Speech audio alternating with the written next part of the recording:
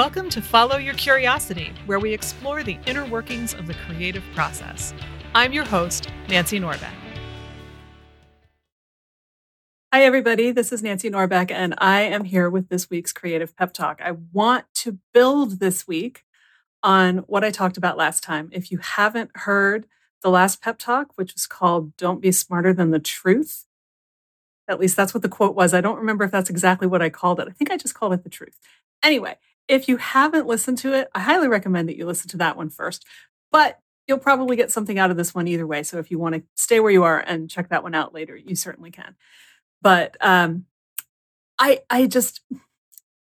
it's hard, right? Like we talked about last time, it's hard to fight the urge to try to outwit the truth. So many times we know what the truth is, but we don't want it to be true. And so, we come up with some elaborate rationale in our own heads for why we should do something that does not acknowledge or honor or even admit that truth. If, however, you get to the point where you're able, and I think that this is a process. I don't want to sound like, hey, I heard this quote on a Star Trek episode and now I am an expert in the truth, right? Because we could define the truth in all sorts of different ways, and that's a whole other podcast. But when we start to get honest with ourselves, start to say to ourselves, hey, look, this thing that I'm believing, that I'm trying to talk myself into doing, is it really based on my truth? Or am I trying to just get away from some other thing that I know, but don't want to admit to myself, don't want to acknowledge? We get to that point. That's a point of real wisdom, or the beginnings of wisdom. Here's the thing about wisdom, and I know this from the last 2 years that I have spent scribbling in so many journals that I literally buy ink refills for my pen in bulk, is that tons of wisdom comes up all the time. This is why I'm such a big fan of journaling, because stuff just comes up in the process of looking at one question. You suddenly get an insight that you didn't expect, or an insight into a different question. And holy cow, you just kind of sit there and go, whoa, hang on. That's huge. Or you write words that you kind of look at and go, where did that come from? Kind of like that first time that you understand what they mean in books when someone says, I heard myself say something. You're like, where did that come from? Because I don't think it was me. I'm not sure I'm that smart, right? These things come up all the time. And the process of wrestling with what is the actual truth of this situation, which you would think would be the easiest question in the world to answer, but we are human beings, so we make it hard. In that process, you are going to uncover wisdom, because we are all wiser than we think we are. Again, this is why I'm such a huge fan of journaling. The thing is, it's great to find the wisdom.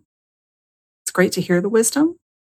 It's great to say, wow, that's really deep and important. But if we ignore the wisdom, what's the point? What does that do for us? If we're not willing to listen to our wise selves, then why are we putting ourselves through the effort of the journaling, the asking, the wondering, the delving into what is the truth of this situation in the first place? You can so easily fall into this trap where we confuse putting in the effort and doing the work of exploring ourselves, exploring our process, wrestling with the truth. And we think that that's it. Oh, hey, look, I found the truth. I'm done now. It's all good. I'm done. I don't have to do anything else because I found the truth. But if you find the truth and you just go back to your regular life and keep doing the same things over and over again, you might as well not have bothered. Now, again, I think that this is part of a process. I think that for most of us, when we are not used to exploring the way we think, looking at our own truth, acknowledging that truth, these things have to be done in small pieces, right? Especially if it's a really big truth. If the really big truth is, I don't want to be married anymore, or I need to find a different job, or, somebody's been wronging me in some way that I need to resolve. And it's going to be ugly and painful and stressful. And therefore, I don't really want to do it. Our instinct is to bury our heads back in the sand, pretend that we don't know what we now know, and go on. La, la, la. Life is great. The problem with that is you can't really unknow what you know. And when you know your truth, the truth is going to dog you, man. It is going to come for you.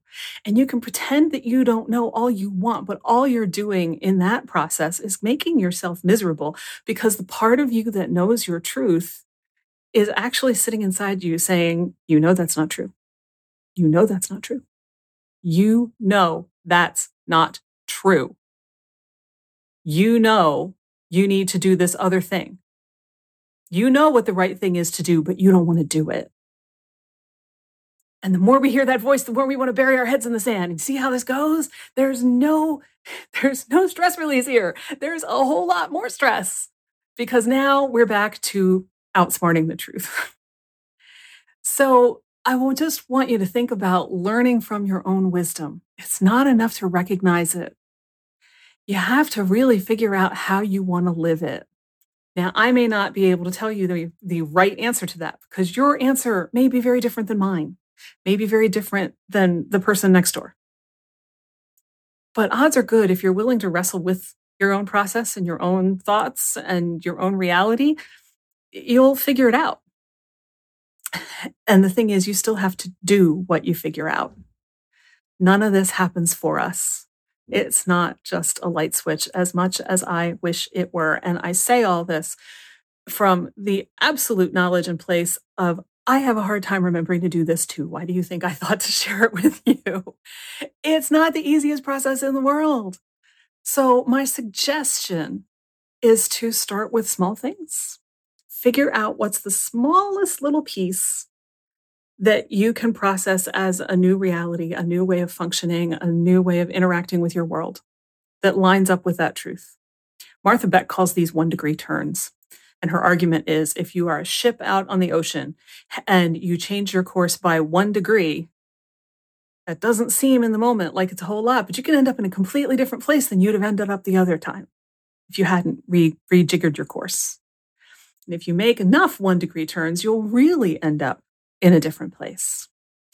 Jill Badonsky talks about doing things 5% at a time. Imagine just being 5% more willing to engage with a certain process. Just being 5% more willing to assert yourself at work. Whatever that thing is. Those are really good places to start. Also, grab a pen, grab a notebook, and go write about it and see what comes up. You know more than you think you do. All of us do. The important part, though, is to actually learn from what you learn from yourself and put it into practice.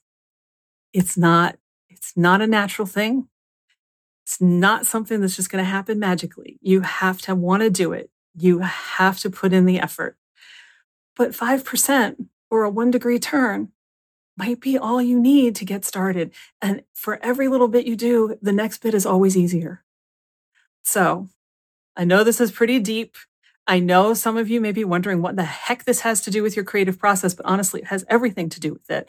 Because until you acknowledge your truth and until you listen to your wisdom, it's going to affect how you create things. It's going to affect what you tell yourself about who you are and the work that you do and the value of who you are and the value of the work that you do, just for a start. It's going to affect how you approach your projects. It affects everything. So listen to those little bits of wisdom. Start to get good at listening to yourself, whether it's on paper or as you're working, because things can come up then too. Write them down. Learn from them. You will gain so much by doing this. And please know that I am right here in the trenches doing it with you. So I'd love to hear your thoughts, your experiences with this kind of an idea, with journaling, with any of it. You can find me on Facebook, Twitter, Instagram, TikTok sometimes.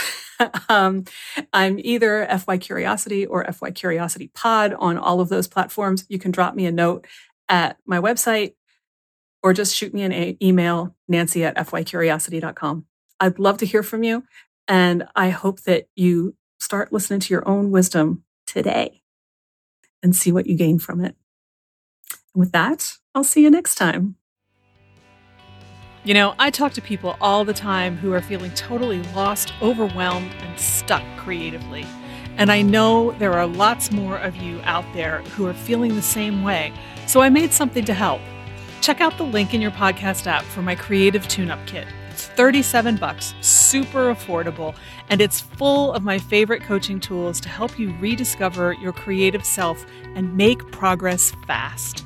I would love to get it into your hands so that you can get unstuck and create beautiful things this year. Follow Your Curiosity is produced by me, Nancy Norbeck, with music by Joseph McDade.